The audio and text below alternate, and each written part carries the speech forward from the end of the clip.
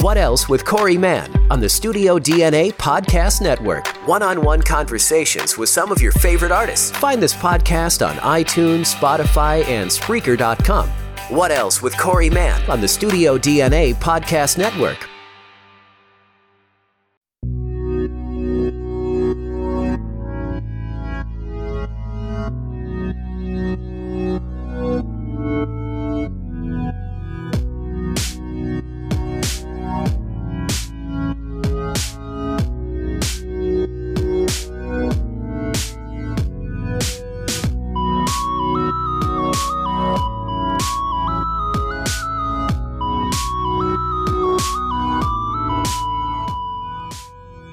Welcome, everybody, to episode 97 of Disney Plus Reviews. I'm Phil Sousa, and I'm here with my good friend and co-host. If you believe in him, clap your hands. It's Grant Youngsma. Yes, this movie that we're going to discuss today. I mean, round of applause. Yeah, that's another reason to give a round of applause at the top of the show. Oh, yeah. Grant, have we got some things to discuss on this week's episode? Oh, yeah. I'm not going to say I'm angry with you, but I have questions. I have questions about your ability to recommend a movie that, would be enjoyable for us to watch and review. You're going to have to answer for some things. We're just talking about urban legends today. So.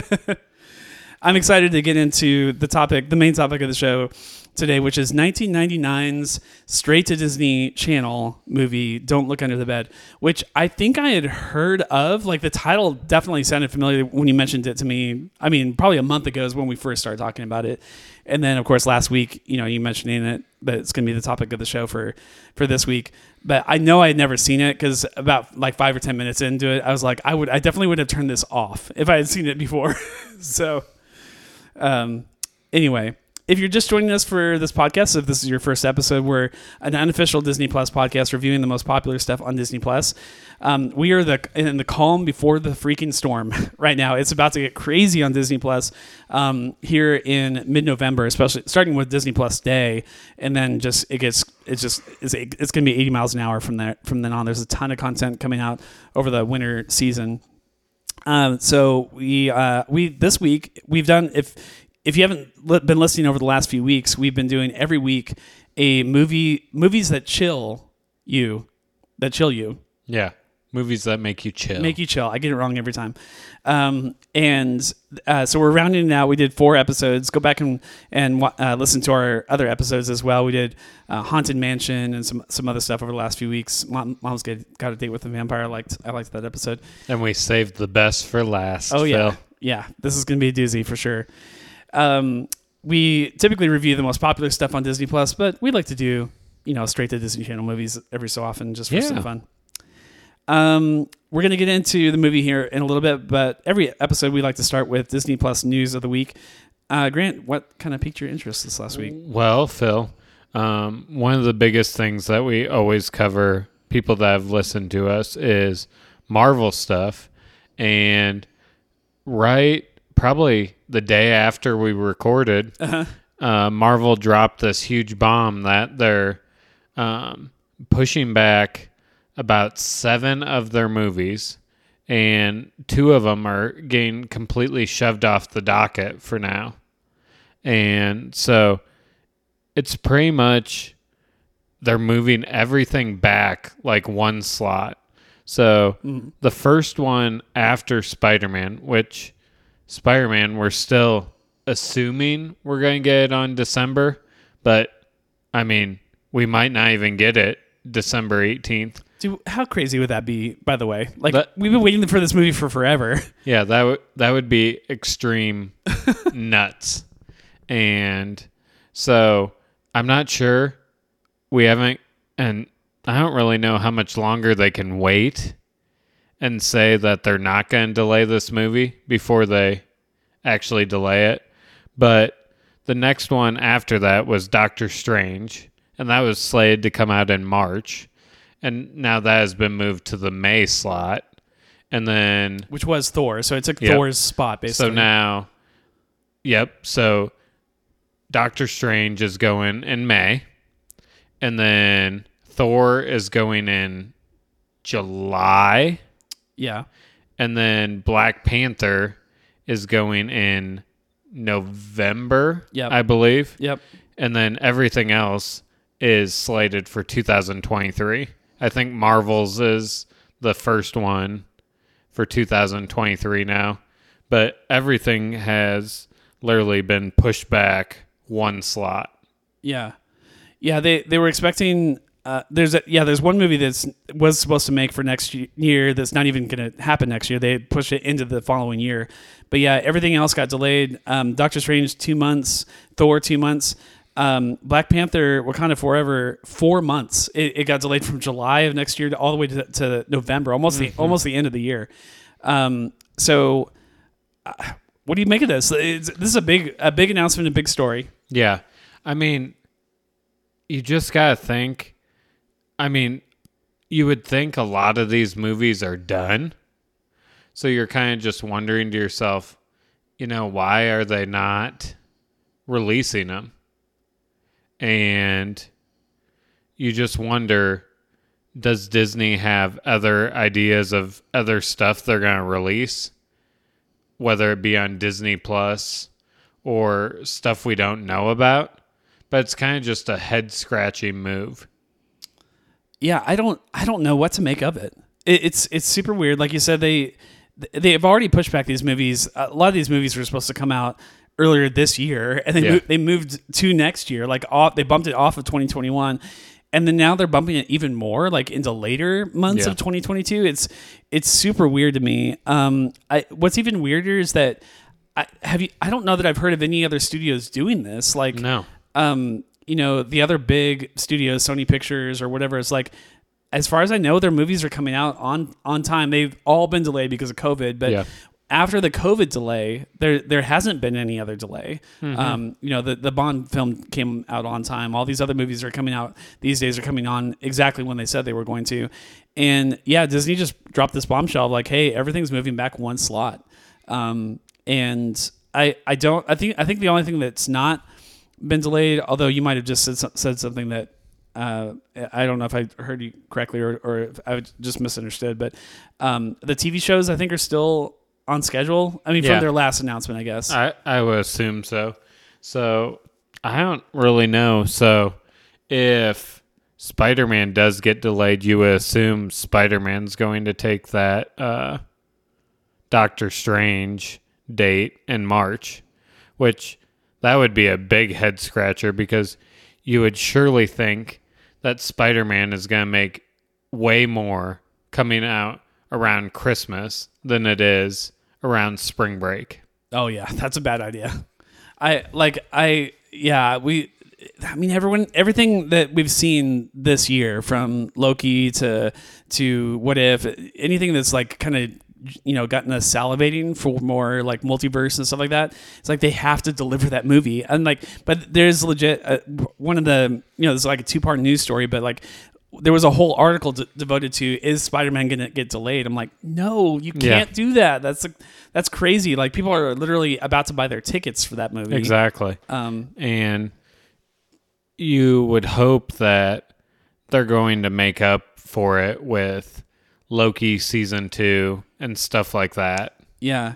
I think strangely enough, like you can almost set your watch to the shows. Like, I know like they've had like very slight delays here and there, and again, a lot of that was just COVID times, but like now that we're kind of starting to kind of come out of the pandemic, one step at a time right now, and things are kind of getting back to normal.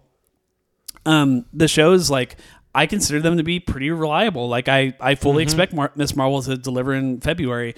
Hawkeye looks like it's going as planned. Like all that kind of stuff is so their television arm of Disney seems to be just right on schedule. Just just tick-tocking away.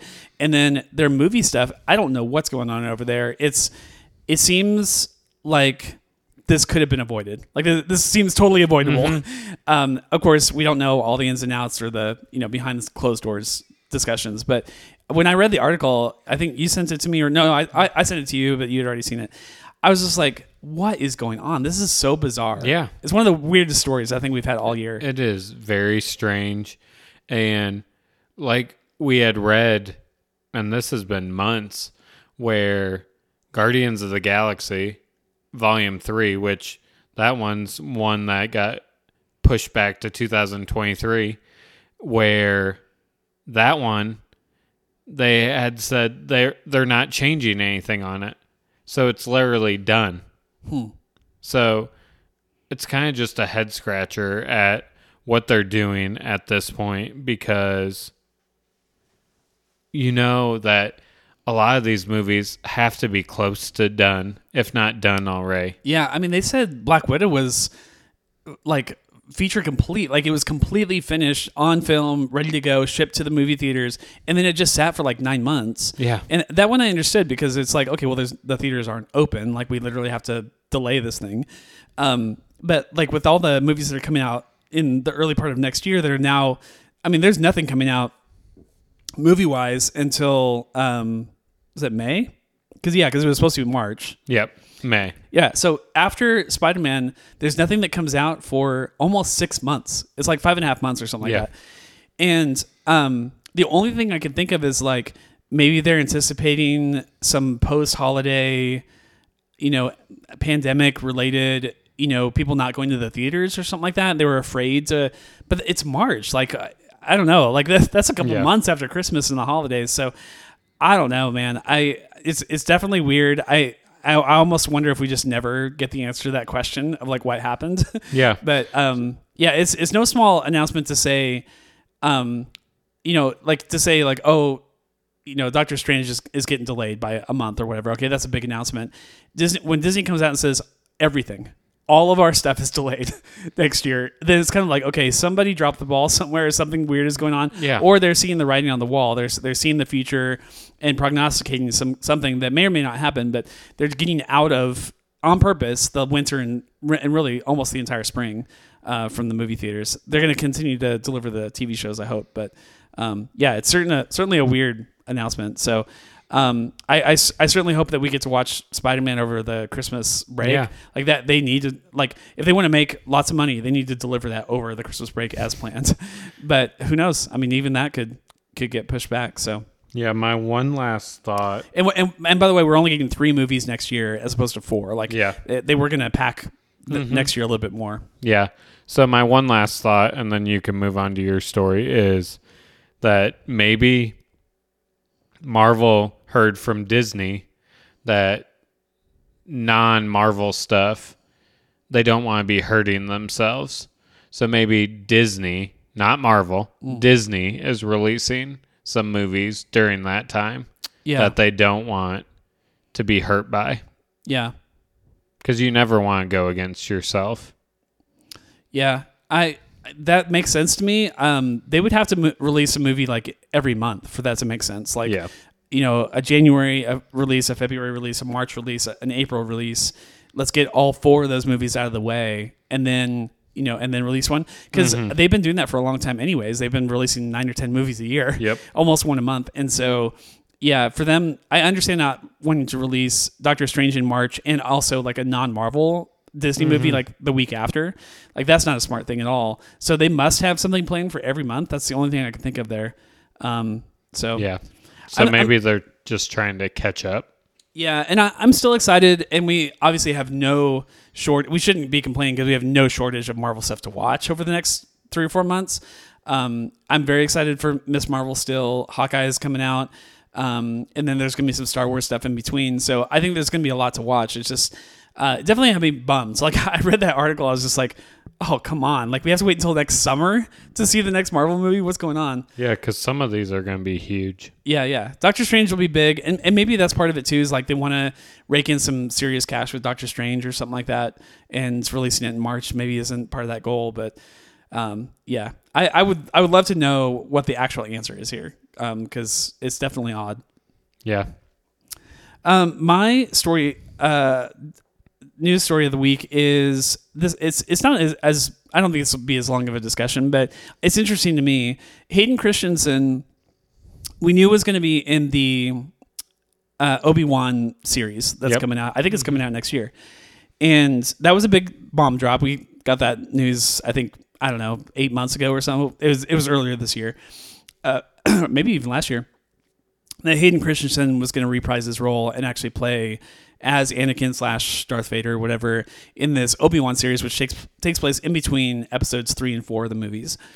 And then I think it was a leak or something. It was like a trusted sources say or whatever type of article.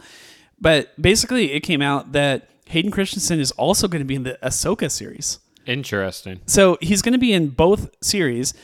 Now, that's interesting just from the standpoint of Hayden Christensen hasn't touched Star Wars since, I don't know, 2005 or whatever it was. Whatever the third movie was the last movie he was in. 5 or 6, one of the 2 years. So he's been out of Star Wars for like 17 years. Yep. Like that's a big news story. Just like, oh, we're going to see Hayden Christensen return to Star Wars.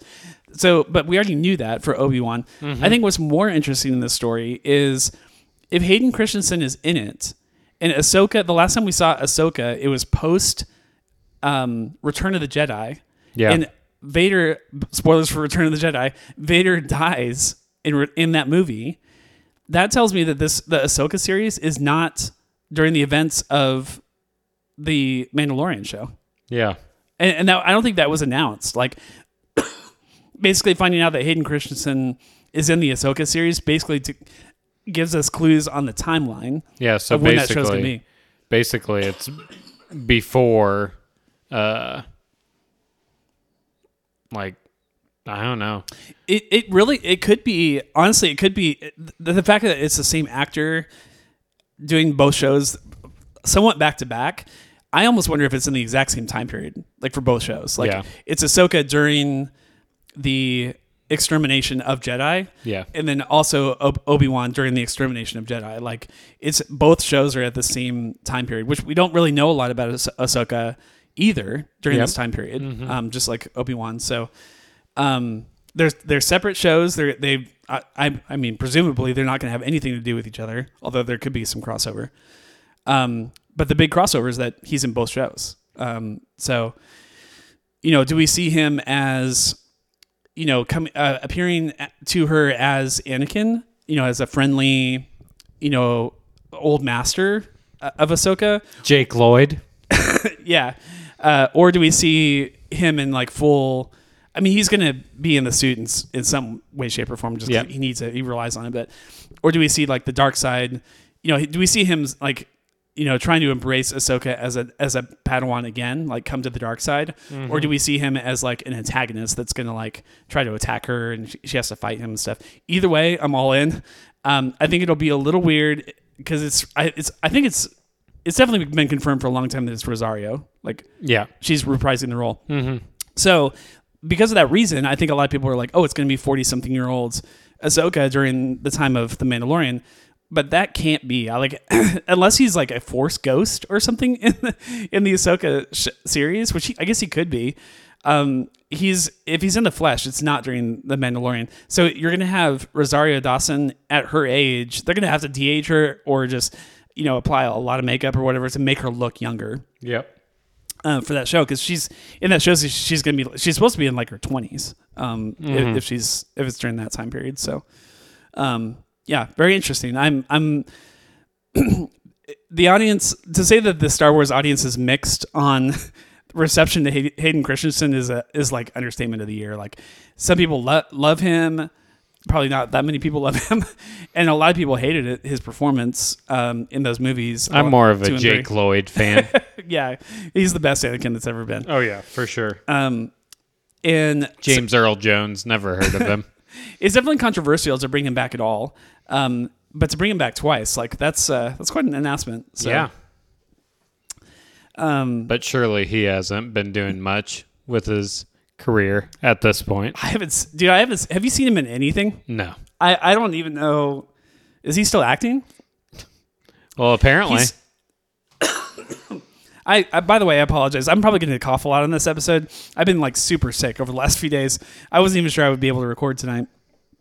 We'll get through it, but yeah, I'm going to be drinking a lot of liquid and getting through the show, but I definitely will be coughing here and there. But yeah, it's I think he's maybe done some like indie stuff. I feel like I've seen his name on something, but not as like he's not been in like blockbuster movies that I know of. So He's probably been at like Star Wars book signings. Oh, I'm sure. He probably makes a ton of money at those things. He to me, like, I'm actually intrigued to see how his acting chops are now, because he was actually super young when, especially like the Attack of the Clones movie came out, like the second film of the, I guess he was in the prequel. Rise of Skywalker. Oh, probably just his voice in that one scene. But other than that, Yeah. not much. Yeah. So, I mean, Little Italy, Phil. no, I see. That's the kind of stuff I'm talking about. Like, he's done some stuff that no one's seen, but I don't know if you're like out there and you're like a huge Little Italy fan or whatever. Sorry, but I really think that probably no one has seen him on any screen for like, almost 20 years. And so it'll be fun just to see him as an older version of himself and, playing that role. So it remains to be seen if he's a menacing Darth Vader or not. We'll see. So, Or the cute little kid. yeah, Jake Lloyd. All right, well let's get into it. Okay, Let's Phil. get into the dirty work of getting through this movie. Don't Look Under the Bed came out in 1999 when Grant was just a wee little lad, 7 years old. 8. Close enough. And it was Halloween time, I'm sure. It had to have come out in October. Oh, yeah. I would assume so. And Grant woke up one morning and he said, "Mommy, Daddy, can I watch TV?" And they said, "Sure." And he flipped on the Disney Channel and he said, "Ooh, this looks good. I want to watch Don't Look Under the Bed." Is that pretty much how it went down? Something like that, Phil. Although it was probably like on a Friday night or something like that. Yeah. This is from a run, like a decade run probably, and they're probably still making them now even these days, but of Disney just doing like holiday themes. Disney is like the hallmark of like kid friendly stuff, and they just every year, like, you're going to get a Halloween themed movie, you're going to get maybe a Thanksgiving themed, you're going to definitely get several Christmas movies every year, and this is the one from 1999. Grant, you start out first. What are your general thoughts on this movie? Tell the listeners your first time watching it, how many times you've seen it, and how your thoughts have changed on the movie. Well, I actually did watch this. Unlike Mom's Got a Date with a Vampire, I actually just watched this last weekend. Okay. So that was, I want to say, my 4th time seeing this movie. Okay.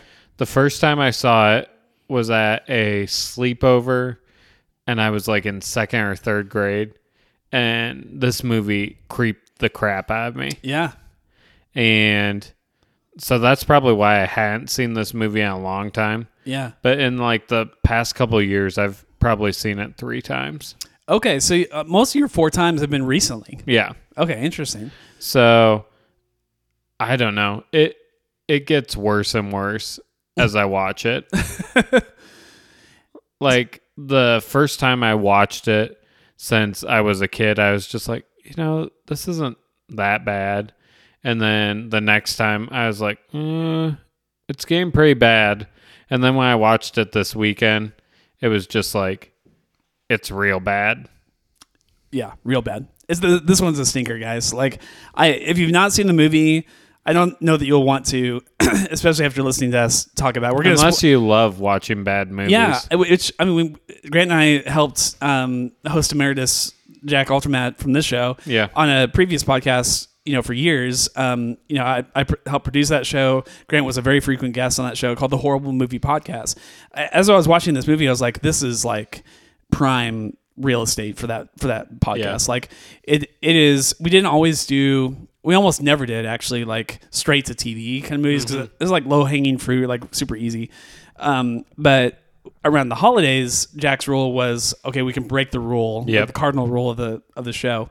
And so this one would have fit like with, the month of October horrible movie podcast. This one is bad.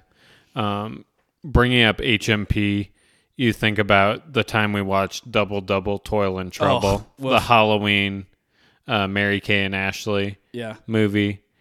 But I don't know. If you compare those two movies, This one might be worse. Boy, yeah, that's a toss up for me. At least for that double Toil and Trouble, you have the Olsen twins. Yeah. In this, you have a guy named Larry Houdini. Yeah, I said this last week when we were talking about the movie that we were going to watch. The only actor that I'd even heard of, and as I was watching, I was like, well, surely someone's going to be like, oh, I recognize the face, but not the name. No, there's nobody in this movie I recognize except for Ned Ryerson, the guy that plays his friend, or whatever, in or not his friend, but his old like high school buddy in Groundhog Day. Okay, but he's the dad, and he's in this movie for like 7 minutes, total, maybe less. Mm-hmm. This as you would expect, having if you've been following us this month, is exactly like Halloween Town. It is exactly like Mom's Got a Date with a Vampire. These movies are about the kids. The parents, for sure. The parents are background characters. So, but I'd never seen any of these actors in anything else. Have you seen any of these actors in anything since? The guy Larry Houdini is in Even Stevens. Oh, okay. He was in the Even Stevens movie. Oh, he was? Okay. He's kind of like a recurring, I can't think of what his name is on the show. He's not one of the main characters, but he is a recurring character on that show. Okay. That makes sense. I mean, he's definitely got the acting chops, like personality for that kind of show. So he's really the only one that I've seen in anything. Okay. All right. Interesting. And this came out before Even Stevens. Yes. So yeah, he would have got maybe even landed that role because of probably his experience doing this. He probably wasn't doing much. No, that's true. If you want to know kind of just the basic plot line, do you want to do it? Just kind of the basic structure of the movie, like by the way, before Grant launches into this, I like going into a movie like this completely blind. I did this with Even Stevens movie. We covered that earlier this year. I did that with all the other Halloween movies. Like, I don't want to know anything before I go into it. Like, I want to have my expectations blown. Yeah. Of like what I think the movie's actually going to be, and then what I actually get. And this movie was a total 180. Like, I thought we were going to get like a ghoulish, creepy, like the monsters are coming. Like, I was picturing like hundreds of monsters, like hundreds of, ghosts and goblins and stuff like that coming from under the bed, right? Don't look under the bed. They're going to terrorize the neighborhood. And like what we got was kind of a comedy. Like a lot of the movies like trying to be funny. Even like the big fight scene at the end is full of puns and like jokes and stuff. Oh yeah, for sure. And I was like, okay, this is not the movie I expected, but all right. But yeah, so people who haven't seen this, or maybe haven't seen it in 20 years, what are we looking at here? Yeah. So basically the whole premise of this movie, which you don't really understand, it all centers around the boogeyman to start with. But as you go on, you just assume the boogeyman has always been. But then you find out that the boogeyman is actually somebody who was an imaginary friend at one point, and it's kind of an interesting premise. Yeah. Because obviously kids have imaginary friends, but what happens when you stop believing in that imaginary friend? And that's basically what you got in this movie, which I don't really think the premise is very bad in this movie. No, I mean, it's a interesting storyline for sure, but I mean, the acting's horrible. Yeah, it's really bad. And how they get to that point, I mean, don't get me wrong, there's a lot of bad, scary movies out there that aren't Disney related, but this one is just kind of one of those where you're just like, not sure what I'm watching here. Yeah, it's more... the movie gets very scary. I'm thinking about like second grade old Grant, like getting like legit terrified at some of the scenes. This is not a movie I'm going to let my 5-year-old watch for many years to come. Like, she would have nightmares watching some of these scenes. They're very scary. On the whole, like across the whole movie, I don't know that I would even put this in like the horror genre. Like, I thought that's what we were going to get, but to me, it's more fantasy. Like it's again, I would put this in the bucket of like Tooth Fairy or Easter Bunny. It's like, kids have imaginary friends. What, like you said, what happens to those when they forget or when they don't believe anymore? And that's why I did the joke at the beginning. Whenever if you believe, clap your hands, because they literally do that in this movie. And it's about, the movie's about belief and childlike faith, and not growing up faster than you should. Like those are the kind of the basic themes of the movie, which puts it more in a fantasy kind of genre. But then there's some scary stuff that comes in at the very end. Most of the, like, it's more spooky. Like if I could say spooky versus scary, it's like there's oddities around town. Like things are being like graffitied, and a bus is filled up with water, and someone eggs a car. It's like, it's not like there are ghosts and goblins. Obviously this is Disney Channel, but like killing people or even hurting people or even attacking people. Like no one gets attacked or is in any kind of dire straits at all until the last 20 minutes of the film. So like it is more fantasy until it gets to that ending. Yeah. So, I mean, it's just one of those movies where,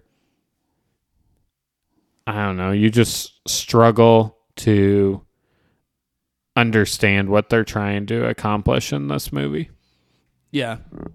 By the way, the whole plot, as Grant just kind of said, that is the whole plot of the movie. It is literally, there's this boogeyman, and a lot of the movie is, half of the movie is them trying to figure out like what even is this boogeyman and what's his goal, and then and then like that's kind of it, right? Like, and then once they figure out the mystery, it's like fight, and then it's over. Like there isn't. Like you think about Mom's Got a Date with a Vampire or even Halloween Town, I hate to say, but like there's nuance to the story, and the story unravels slowly as it goes through. Yeah.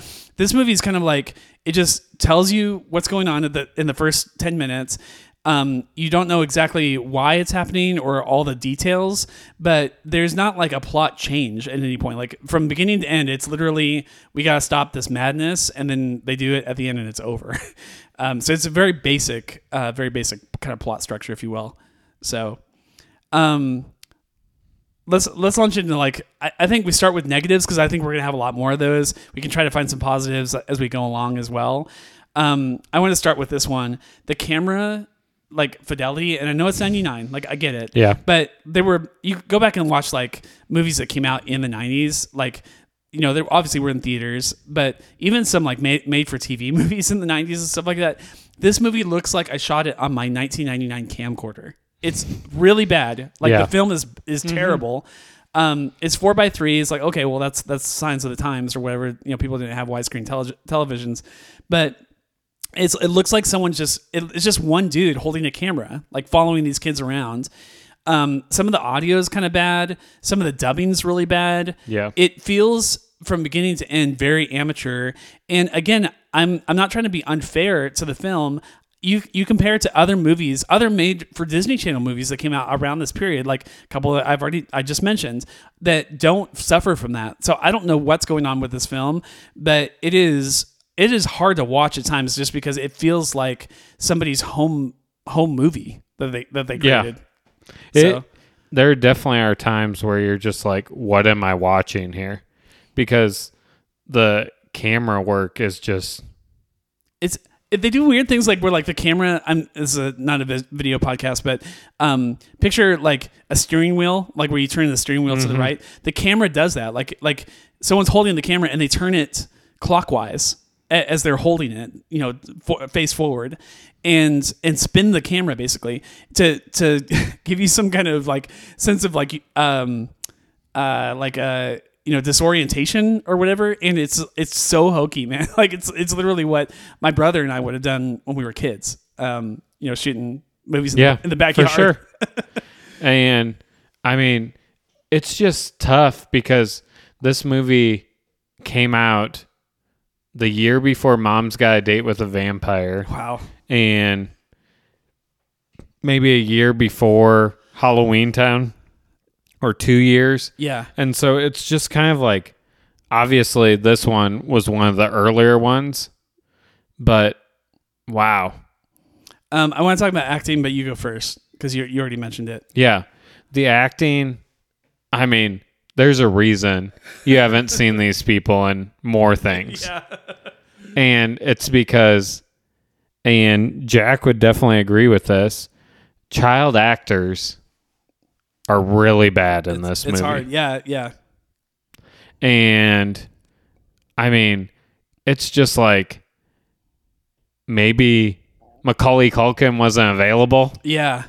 Or fill in the blank. Ben Savage. They couldn't get Corey Matthews for this movie. Well, see, they didn't have the budget. Like you're absolutely right. I think that this movie, they never wanted to spend the money that would require that would be required for Savage. You know what I mean? Like, yeah. Like they could have gotten those actors with the right budget, but like I think Disney, the people behind Disney Channel were like, you have, $800,000 to shoot this movie. It's like, okay, we'll do what we can. And so you shoot in a couple spots, and like I said, have 2 cameras on set and a skeleton crew, and you get it done, however you can. But yeah, so it's just like, I don't know. I mean, surely there were more talented people out there. Yeah. So the lead character in the movie is Frances, and there are moments where she's serviceable, like where she's doing an okay job. There are some parts where I had trouble watching. I was so embarrassed watching it. I had to like avert my eyes. There's a couple scenes where she cries. And it is some of the worst fake cry I've ever seen on a screen ever. Like in my entire life, watching anything mainstream. It's so bad. It reminds me of like when your like church youth group would like do like a skit at church or something like that, and like someone's like fake crying on stage or something like that. It's that kind of quality, and it's hard, it's really hard to watch. The guy that there's only 2 really main characters in the movie. It's primarily you're watching scenes with Frances, or I mean she's in almost every scene, and then or Frances and Larry. Larry Houdini is his name, and at first, when in the first scene with Larry, I kind of thought, oh, I could kind of dig this guy. Like he's silly, he's kind of trying to do the Aladdin genie kind of shtick, but he could be kind of zany enough and crazy enough to kind of bring some life to this film. But about like 20 minutes into his character, I was so annoyed, man. Like I was like, stop talking, stop being a buffoon.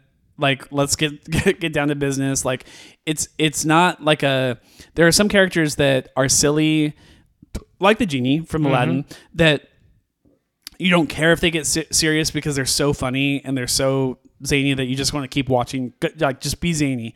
With him, it was the opposite. I was just like, I need you to stop for a second. Like, just focus and stop trying so hard, like, to be funny because it's not landing. And you could tell their budget was really small because he's doing the genie thing, but they're like putting him in like uniforms and costumes and stuff like that you could just pick up from the dollar store. Yeah. Like, I don't know. It felt really cheap and imitation the whole time. I mean, the first time where you get him in the cafeteria where she realizes nobody else can see him. Yeah. I mean, you're just like, okay, that's clever. But then we keep getting it over and over again. Then he's hockey player. Then he's in the band room. And it's just like, how many times are we going to see the same scene, just different? Yeah, you're right. I forgot I was going to mention that. So yeah, you nailed what I was going to say later. But they do the shtick, the comedy scene or whatever of only one character can see this other character in the room, and they're talking to nobody, but everyone else is witnessing this. And that would be okay for like if they did it once or maybe even twice, but they do it like 7 times or something like that in this movie, and it gets really old even by the 3rd time. But yeah, they keep trotting out this old pony like over and over again. It's terrible. And so it's just kind of like one of those things where, I mean, I like the idea of the Larry Houdini character, but he got really obnoxious really fast. Yeah. So Larry, if you haven't seen the movie in a while or just haven't seen it at all, Larry shows up and like we said, she's the only one that can see him. and he is so her little brother Darwin is. Larry used to be his imaginary friend, and we find out as through the course of the story, the movie goes on. Yeah, because you don't know this for a long time, but like he is actually beginning to transform into a boogeyman himself. So it takes a while. Like once a kid forgets about you, or like too early. That's right. Yeah, because normally they would just kind of bounce from kid to kid and just be an imaginary friend to help to a kid until the time is right. Well. Because he had like leukemia, cancer stuff, and she was like they had to like save his life. He had to grow up really fast, which I kind of dug that part of the story. I was like, yeah, this is cool. Like, you know, it's the tale of a kid that had to grow up faster than he should have. Okay, I can get into that. And then they basically make that the premise for why he's in this like state of limbo, almost like he doesn't have a kid to be an imaginary friend to because it wasn't his time. And given, you know, left to his own devices, he will just kind of descend into boogeyman ship type of thing. And so the actual boogeyman in this movie ends up being her imaginary friend that she let go of when she was a kid. And which you could easily miss the connection here. Yeah. Unless you're paying attention to the plot line. Because it makes sense, because the movie early on talks about how she skipped a grade. So it's obvious that she's ascending into adulthood very quickly. Yeah. So you kind of miss that part if you're not really paying attention. Yeah, she had this this girl imaginary friend that named Zoe that was her good friend growing up, imaginary, and ended up, you know, letting go of her too early, and it became this boogeyman. So basically, what is set up for the movie is this boogeyman is coming for her, right? Not for Darwin. Yep, he's coming for her. And it's really stupid, but like he basically is like terrorizing the entire town to make her look bad or something. I don't know. Much. I don't know what like his like MO is like for the first hour of the movie. And then Larry is the basically confidant kind of helper to her.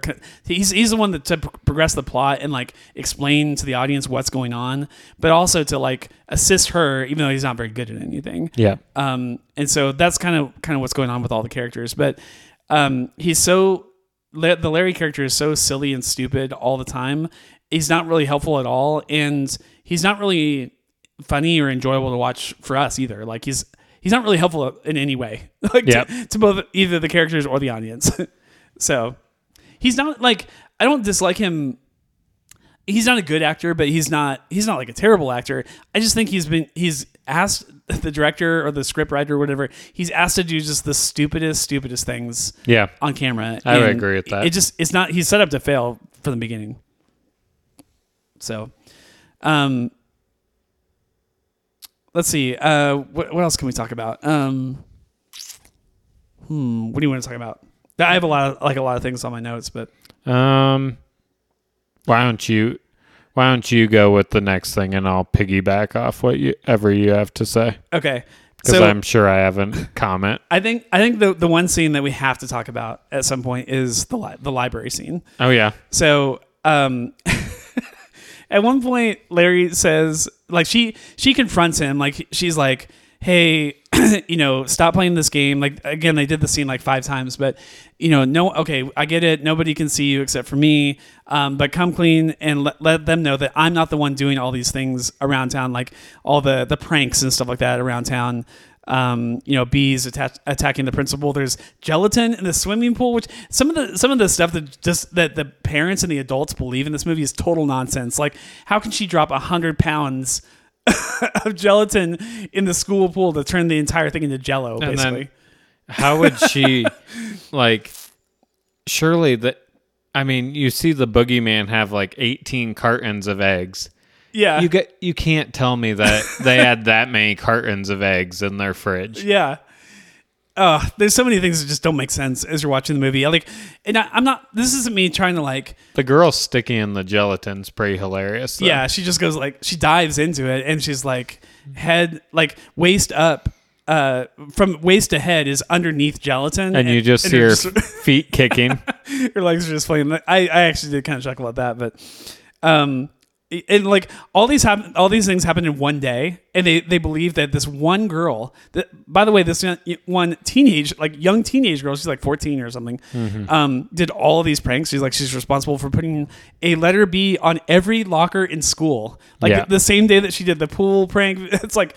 It's total stupid, but just go with it, I guess. But anyways, they go to the library, and he's finally being helpful, and he's like, okay, let's find this book that's going to teach us all about everything we ever wanted to know about boogeymen. And they find this book, and the book is literally called Le Livre de Boogie. I'm not making that up. That's the name of the book. It's like a Latin text, right? And the camera zooms in on Frances, and she says, "The Boogie Book?" And he says, yeah. And the author is by Guy in Head. Yeah, which Larry's talking about several times, that the voice in his head is telling him to come here. And then, dedicated to my friend Larry. So I wanted to talk about the scene because I wanted to piggyback off of the antics that I was thinking about with Larry. There's a table of small children that are in the library, right? And the librarian's going crazy. This doing the typical 90s thing with, you gotta be quiet in the library. And, she's a stick in the mud. And so Larry proceeds to literally clown it up with these kids. Yep. He starts doing backflips. He jumps into the television. Dressed up as a knight. Yeah. He dresses up as a train worker, and he's like, because she's saying shh, and then so he goes shh, shh, shh, shh, shh, shh, like a train, like a moving train, whatever. The kids are cackling and laughing, and he's basically causing the scene. And because we should have said this as well, but the only people that can see him are little kids, people that believe in imaginary friends. Exactly. So Darwin is just old enough where he doesn't. Of course, he had to grow up quickly, but little kids all around town can see him. It's older kids and adults, of course, cannot see him. So all these little kids can see him, and they're just laughing and cackling and whatever. And it is the stupidest thing. I felt so bad for this actor, the guy that plays Larry. This is actually one of my favorite scenes. If I do have a favorite scene, it's probably this one. He looks so stupid. I was like, man, I feel so bad for you. You didn't get paid very much to do this movie, and now you have to live this down for the rest of your life. So, anyway, anything to add about the library scene? To me, that was one of the, it's just total time waste. They had to fill more time in between commercial breaks or something like that to make this movie, pad this movie out a little bit. I mean, this scene is, I don't know.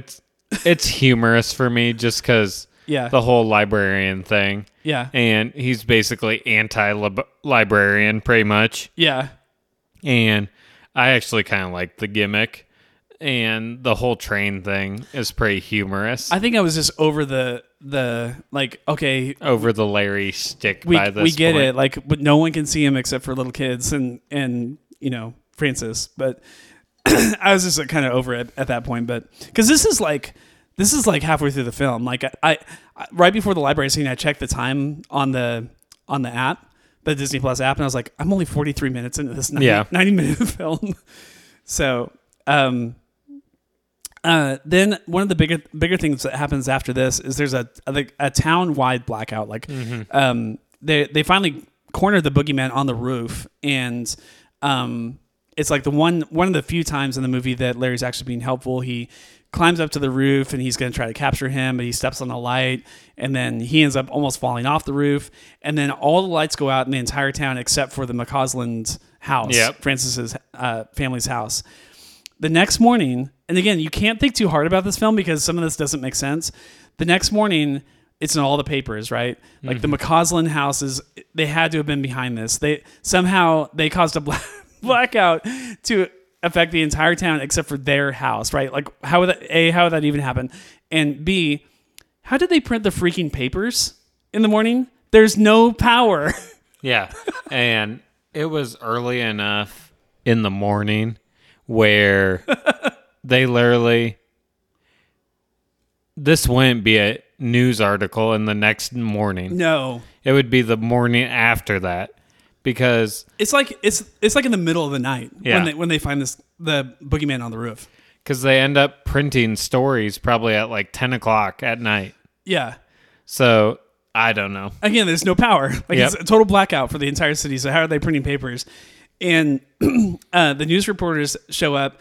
They're like basically locked inside of their house because they don't want to get mauled by the media, right? There's like 4 people out there, but they don't want to get mauled. Then I don't know if you noticed this. There's a helicopter in the background as they're like discussing this in their dining room. I'm like, really? A helicopter? Like, this is like the biggest news of the year for this town is that they had a blackout. Yeah. So, just craziness. I mean, it is Middleburg, in the middle of nowhere. So, not a whole lot happens in Middleburg until this week. Let's see. Talk about Boogie Goo. We're not making any of this up, by the way. This is actual stuff that happens in the movie. Apparently, whenever you want to attract a boogeyman, Phil, you need to make Boogie Goo. And it's just got weird ingredients, like it has chicken bones in it. Okay. But apparently, the boogeyman cannot resist Boogie Goo. And they talked about how the boogeyman would go in hiding and lay low for a little while. But then it comes out for the Boogie Goo. Yeah, like we can lure him out with this boogeyman catnip, basically.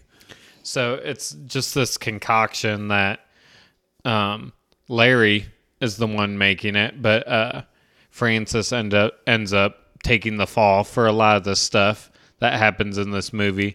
Frances should be in jail at this point. Like, she should be literally locked up for everything she's allegedly done. Because of Larry, pretty much. And so, but then Larry is just like, so he's making this huge mess.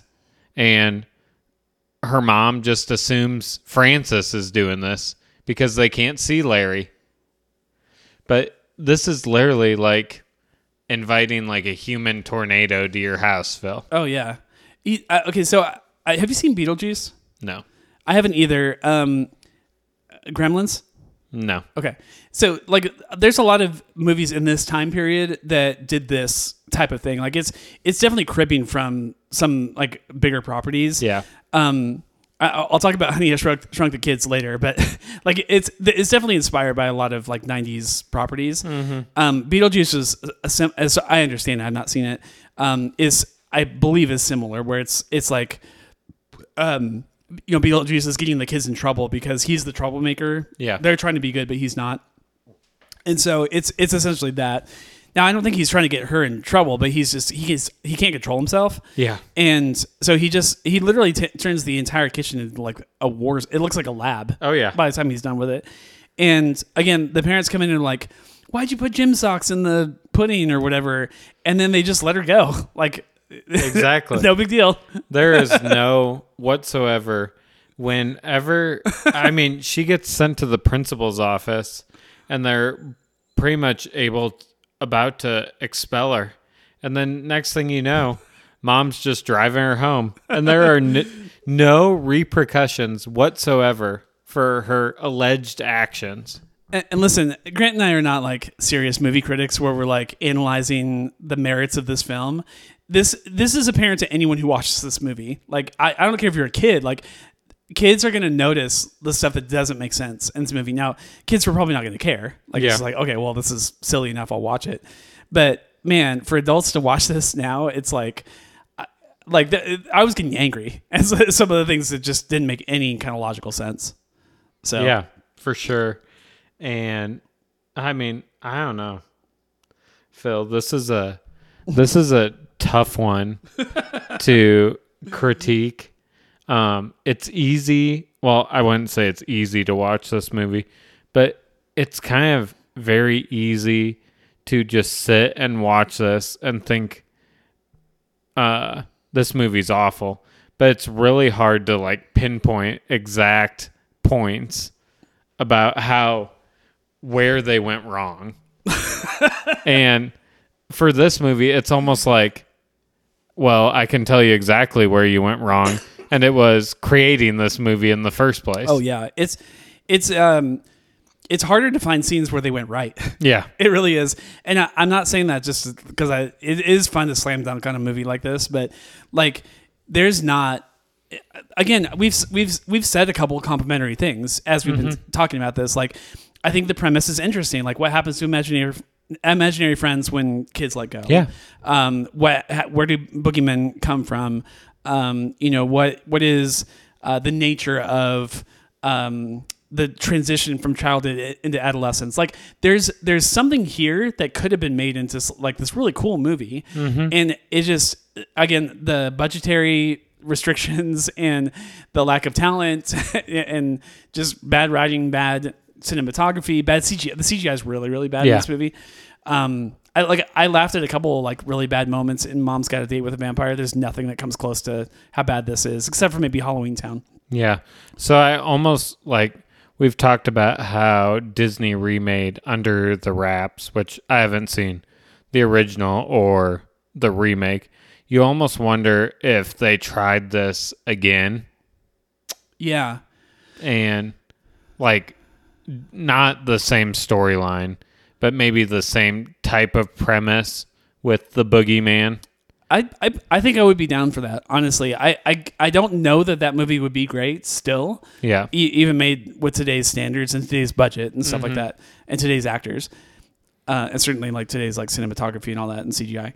But I do think that the movie has a chance. Like I don't think that this movie was doomed to fail. No. But I do think that from the opening of the gate, they just didn't get off to the races. Like you almost wonder, and that's why like there were parts where I was like, I felt embarrassed for the actors as I'm watching it. Cause like, I'm thinking like even the actors have to have known, like I'm trapped in this bad movie. Like I can't get out. And surely they don't want to watch this movie again, unless this is the only thing they were in. You may say, hey kids, come watch When I Was an Actor. Yeah.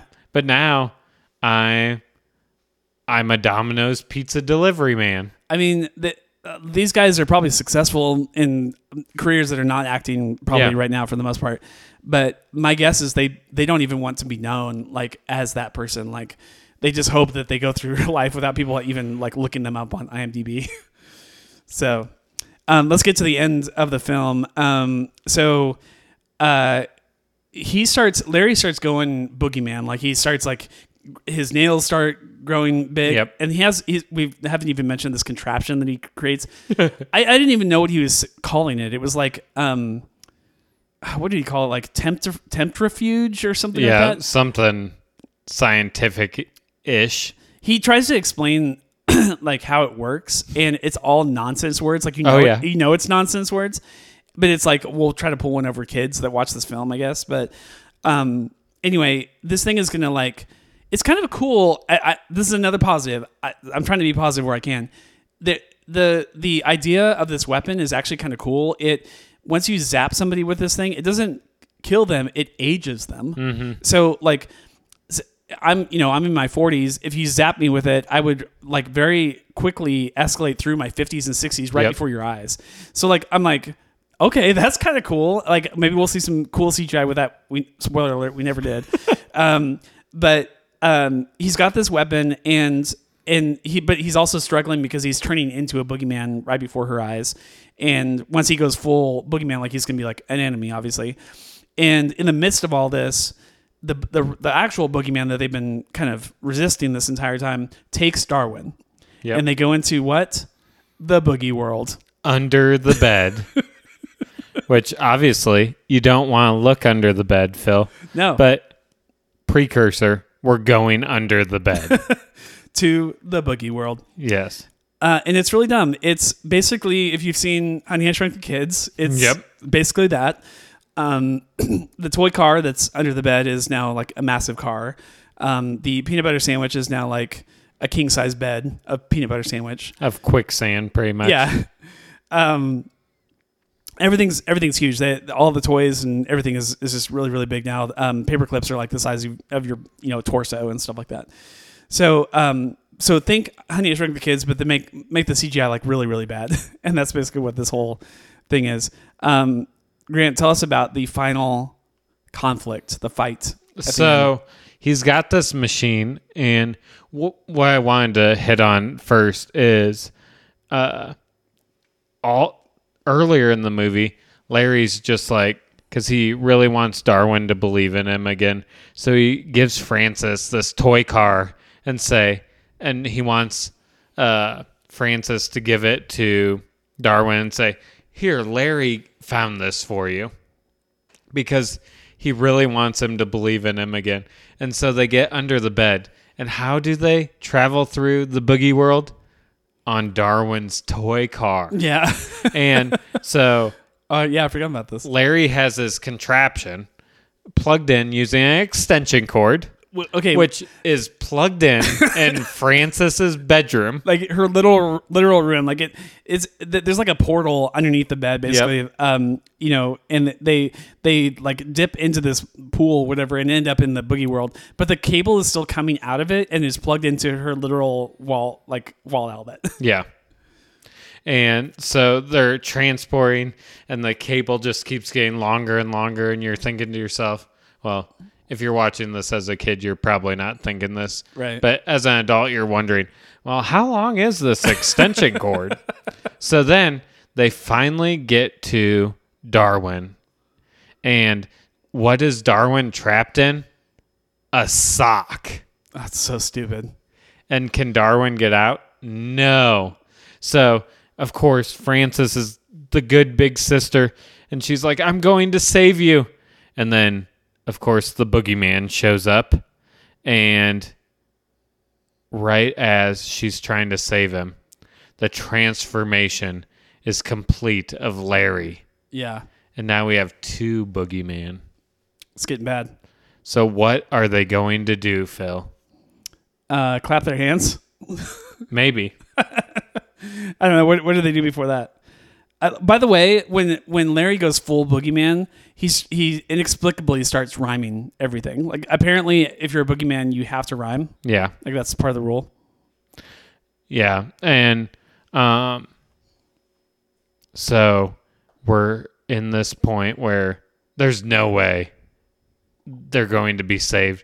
So now, at one point, the boogeyman is telling Larry to take care of Francis, and then he's going to take care of the kid. So you have the boogeyman pulling this sock, and you're just like, oh my. And Francis is just shouting to Darwin. Darwin, believe. You need to believe. Clap your hands 2 times if you believe in Larry. And then the boogeyman's trying to silence him like all great villains do. And then finally, Darwin believes and starts clapping. And then Larry... like, he literally shouts, Larry, I still believe. I still believe. Like, oh my gosh, shoot me now. It's like a scene out of a Christmas movie. Yeah. And then all of a sudden, Larry turns away from his boogeyman ways. Yeah, he goes, like, in an instant, he goes straight back to, like, same old Larry. And then Larry's all about his whole spiels and everything. And then he starts aging the boogeyman. But then what happens, Phil? The extension cord finally falls out. Yeah, of course. Yeah, nobody saw that coming. Nope. So Larry struggles over Darwin, like is trying to take Darwin away from the boogeyman, while Francis's job literally is to look for a power outlet. Like that's her main job in this scuffle is I have to find a power source for this machine. And so she finds this super large battery and finds a way to connect the leads and stuff like that and get it going. But I was just like, dude, like this is so stupid. And all the while, like, the combat's not that there's no combat. Like it's literally actors just tug of war on like fabric and like it's there's nothing going on. Yep. And it's clearly some people on a stage, like on a set. And then you're thinking, okay, this is getting serious, this is getting scarier. But then the puns start coming out and they start talking about Larry grabs this huge pen, which has been blown up, Honey, I Shrunk the Kids style. And he's like, the pen is mightier than the sword. And he's like, oh my gosh. And the sword is the boogeyman's like fingernail. Yep. That is, I'll admit this is a little creepy, but his fingernail grows to like 4 feet long or whatever. It's like massive. And he fights him with this pen, and like he just slices the pen in half with his fingernail. It's like super gross, and then he turns into this woman, like like an old woman. I was like, what's going on there? And then Francis realizes it's Zoe, and kind of everything unravels from there. It wasn't a boogeyman at all. It was a boogie person. A boogie person, Phil. We would like you to be politically correct. A boogie person. And Zoe basically is this colonial type figure, which go figure, Francis is a pretty big nerd. Yeah. So go figure her boogie or her imaginary friend would be a colonial straight out of colonial America. I was going to mention this at the beginning, but I was really put off by their names. At first, this isn't like, Grant and Jessica and Phil. It's like their names are Darwin, Francis, and what's the oldest? Albert. Albert. It kind of makes sense because they're named after 3 scientists. Okay, that's what it was. So like, I for the first 10 minutes, I was like, what is going on? And then you start to get to know the dad a little bit. Again, he's almost not even in the film, but he's super nerdy. He's into the internet, which in 1999, which would have been a big deal, like that he was into the internet. And they had their own website for their family or whatever. So like, but yeah, they're all named after like famous scientists, basically. Kind of like the Teenage Mutant Ninja Turtles. Yep. Except artists in that case. So, that's pretty much all you really need to know about Don't Look Under the Bed. Yeah, pretty much. Very small cast, but that's typical of these made for TV. We've done a couple others this month. Plus, you've probably seen other ones on Disney Channel. They're exactly the same. At one point, Francis has a friend named Joe or Joanne or whatever, and she gets really ticked off when in Flowers the words "Joe loves Bert" is like put in their front yard, which she was supposed to be hush hush and secretive about, but she's not. Like, she's a nothing character. Like she's in like every third scene for like the first 30 minutes, and then she's gone forever. Like, you never see her again.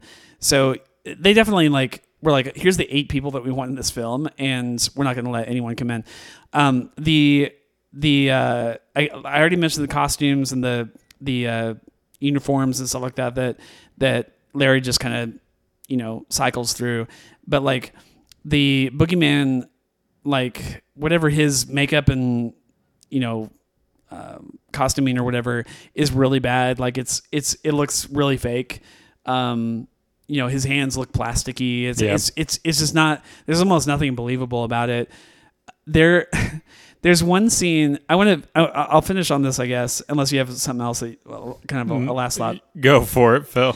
There's a scene towards the beginning of the movie when there's just creepy, eerie stuff that's happening in the town. She gets to school, and all of her classmates are standing frozen outside of the school. Yeah. And I was like, oh, this is kind of cool. Like, I wonder what's happening here. She's the only one that's mobile. She's walking right through these frozen people.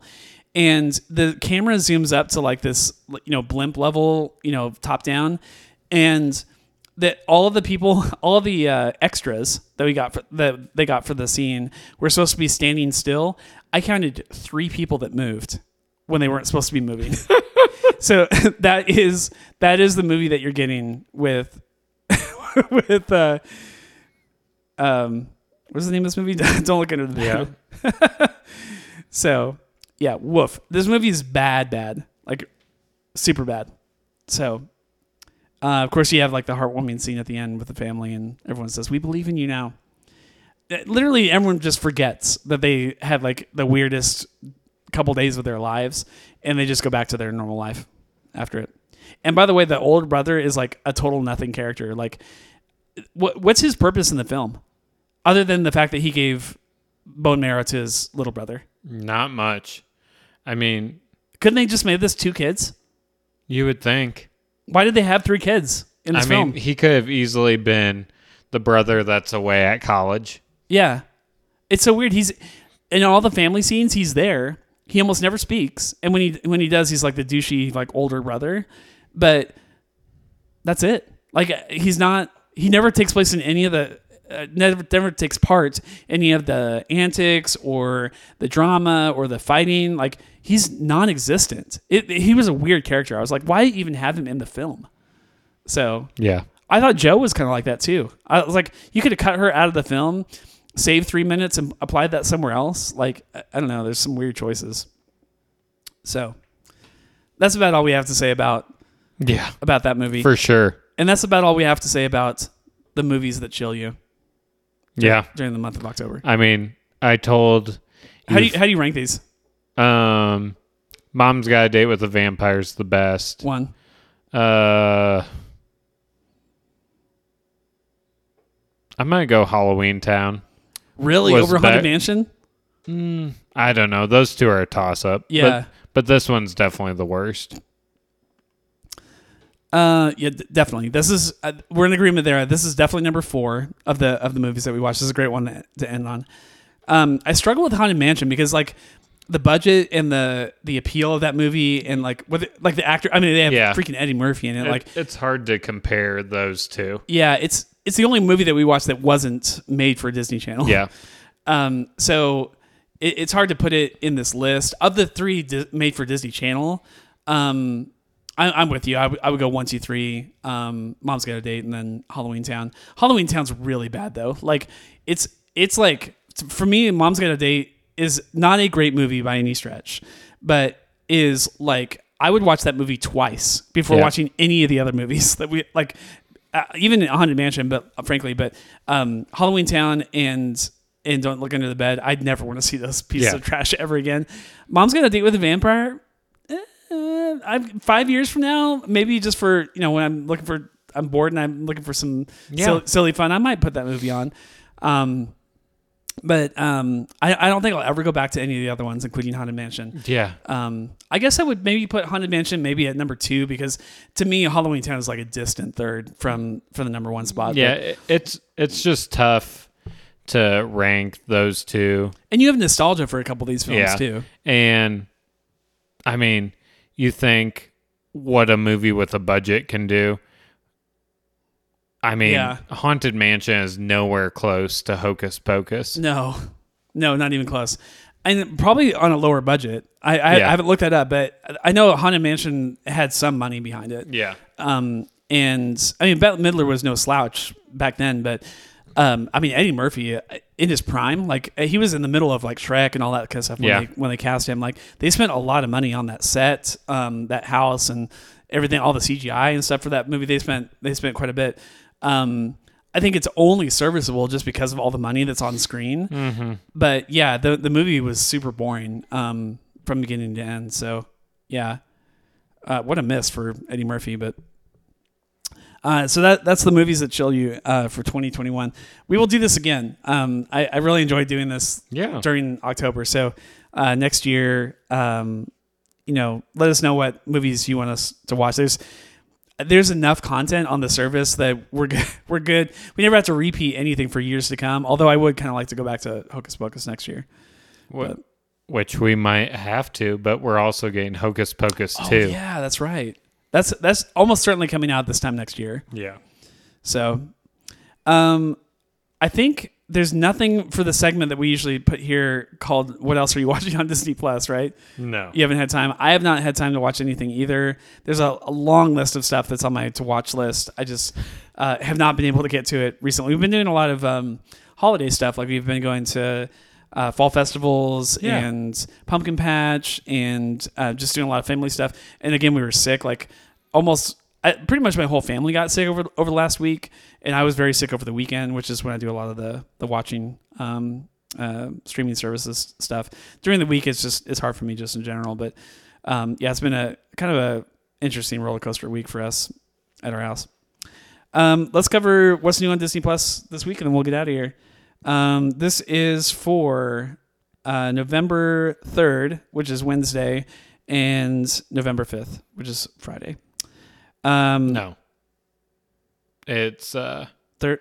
October 29th. Oh my gosh, did I jump a week? And October 27th. Oh no, I loaded the wrong page. All right.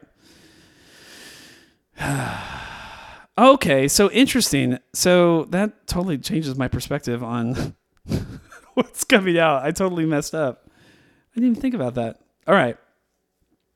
Okay, I got it. October. Thank you for catching that. I didn't even think about that. My weeks are totally off. I thought like Phil, we haven't had Halloween yet. I know. Before we hit record, I was telling Grant about how I'm so excited to cover the Eternals on our next episode. He's like, Phil, that movie doesn't come out for another week and a half. Okay, yeah. Sorry, I'm totally off of my schedule right now. Okay, Wednesday, October 27th, and Friday, October 29th, leading up to Halloween. We're not going to do Halloween, even though like this next weekend is Halloween. We're not doing like Halloween themed stuff for next week because by the time we recorded it, we're not going to record on Halloween, which we usually try to record on Sunday nights. We've been doing Monday nights recently because we've been so busy on the weekends, but we wouldn't even record until November 1st. You're not going to hear it until November 2nd. So we're done. This is the last holiday, Halloween type episode. Okay, so Wednesday, October 27th, Doogie Kami Aloha, episode 8. Port Protection Alaska season 4 is from the producers of the Life Below Zero series, which is I guess like a spinoff called Port Protection Alaska, and it's basically about profiles that are trying to survive way above the lower 48, so like way up high. That's interesting because I was literally, it's so weird that I'm reading this right now. Last week, like 4 days ago or something like that, I was looking at the map of Alaska. Like we were looking at like, are there even towns like on the northern parts of the state and stuff like that? And there are, but they're super small. They're super like coastal. Like there's almost nothing like inlands. Like when you get really far up north, and it's just like frozen tundra. Like we got down like a Google Maps or Google Street View, like and like looked at like the roads and stuff like that, and there's just nothing up there. So interesting. Yeah, so I actually like if I had time, which I don't, to watch this, I think I'd be interested in it. I literally had that conversation at work about Alaska. Crazy.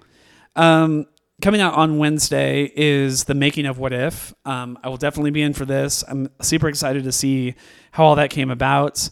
Who knows? We might even see Chadwick Boseman on screen since he was the voice of his character in several episodes across What If. So that's coming out on Wednesday. Making of. Usually those are about an hour or so long. Disney Insider episode 9 comes out. This one's about the making of the new Epcot Nighttime Spectacular Harmonious. Have you seen that? No. You haven't been to Epcot? I've been to Epcot before, but not in a while. Not for a long time. Okay, so that's what that episode's about, and that's it for Wednesday. Friday, October 29th, McFarlane USA. I actually really like this movie. I don't know.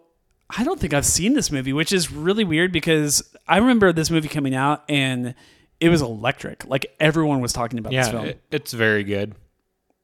I think it definitely hits home for me because it talks about a poor school because it takes place in a California high school, and it kind of is relatable to my wife Caitlin and I, and even Jack, because we all three of us work at like poor schools. So this movie is very relatable and it's very good. Huh. And we should eventually cover this movie. Yeah, I would love to see it. I remember like literally everyone that I talked to that saw it in theaters was like, you have to see this movie. Yeah. And I think it hit me at a time where I just wasn't interested in sports, like especially the like more emotional, serious. Is there comedy in this film, or is it? There's a couple things here and there. I just wasn't looking for that movie going experience, and so I never made the trip to the theater to see it, and then it came out on video. I just never put it on the TV. So, but yeah, that now. My mindset now is much more agreeable to that kind of film, and I think I would actually really, really like it now. So that comes out on Friday. The next one is interesting to me. I don't have time to watch this stuff, but I love the premise of some of these things. This is a documentary thing. Bob Ballard, An Explorer's Life. Bob Ballard is the guy who Finn Ballard's dad? No. Okay. Could Not be. interested then, Phil. I don't know. Okay, go ahead. Bob Ballard is the guy who discovered the wreck of the Titanic. Okay. And the Lusitania. And basically it's him on screen reflecting on his exploits as an underwater explorer. Like, you get this, just from looking at like the screenshots and the descriptions, kind of get the sense of it. Like this guy like made his living like exploring the depths of which like almost no human has ever even seen. Like, it's basically to me like deep underwater stuff. Like the Titanic was like impossibly deep. We didn't have the equipment to go that far deep until like recent years. Is almost to me like space exploration. Like there's only going to be a few people that actually do it. Okay. So anyways, Bob Ballard, An Explorer's Life is coming out this Friday, which is one of note. And that is it for this week. It's probably the shortest list they've had this year. There's only 6 things coming out. Doogie, Alaska, the What If, Making of, Disney Insider, McFarland, and Bob Ballard. That's it for the whole week. So I think I get the sense that we talked about Calm Before the Storm towards the end of this episode. It is definitely like, I almost feel like they have content, but they're holding it back because they want to make the Disney Plus day a big day. So they're just going to... Everybody take the day off yeah. for Disney Day. Dude, there's going to be so much stuff coming. If you have not looked at we covered it already a few weeks ago, so we won't cover it again now. But if you've not looked at the Disney Plus lineup of what they're releasing on the anniversary, it's the 2-year anniversary of when Disney Plus launched. November 12th. I don't know if that's the actual day that it launched 2 years ago. It was certainly around the 12th. And they're just, there's like literally unleashing like 7 hours of content that like everyone's going to want to watch. So and surely there'll be some surprises too. Oh yeah. Yeah. It is like their big like holiday, like for Disney Plus. Every year I expect it to be like this. So it'll kind of dry up before November and then it'll explode in mid-November every year. But that's kind of where we're at right now. So in fact, let's kind of talk about kind of where our show is the next couple weeks. So, we're going on vacation, Phil. Yeah.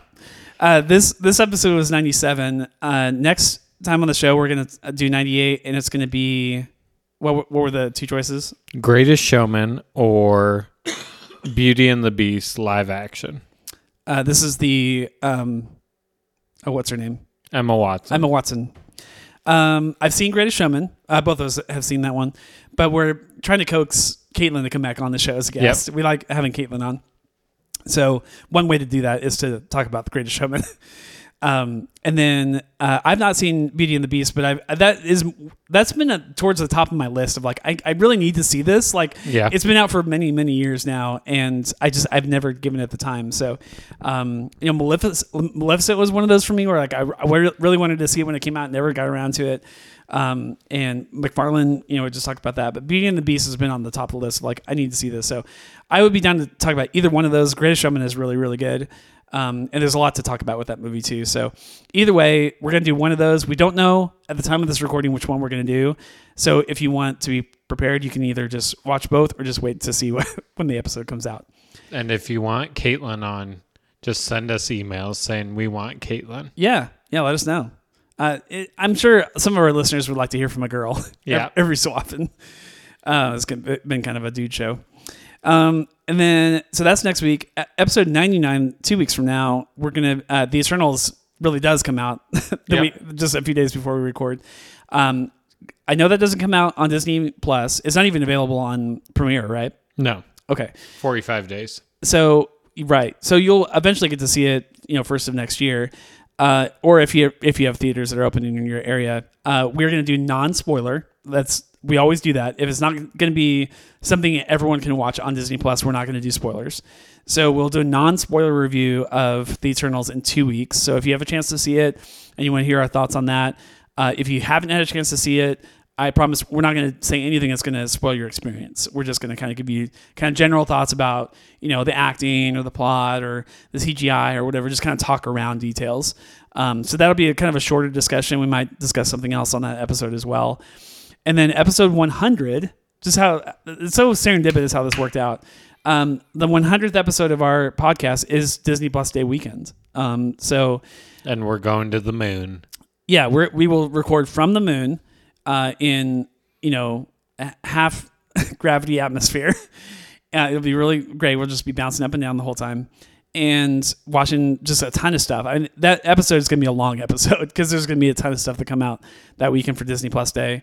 Right now, unless something changes, the plan is to have Jack back on the show for that episode. So the show originally launched. Most of you know Grant as the only other co-host with me, but the show launched with Jack Altermat, myself and him, and Grant. Like Grant was guesting and stuff like that.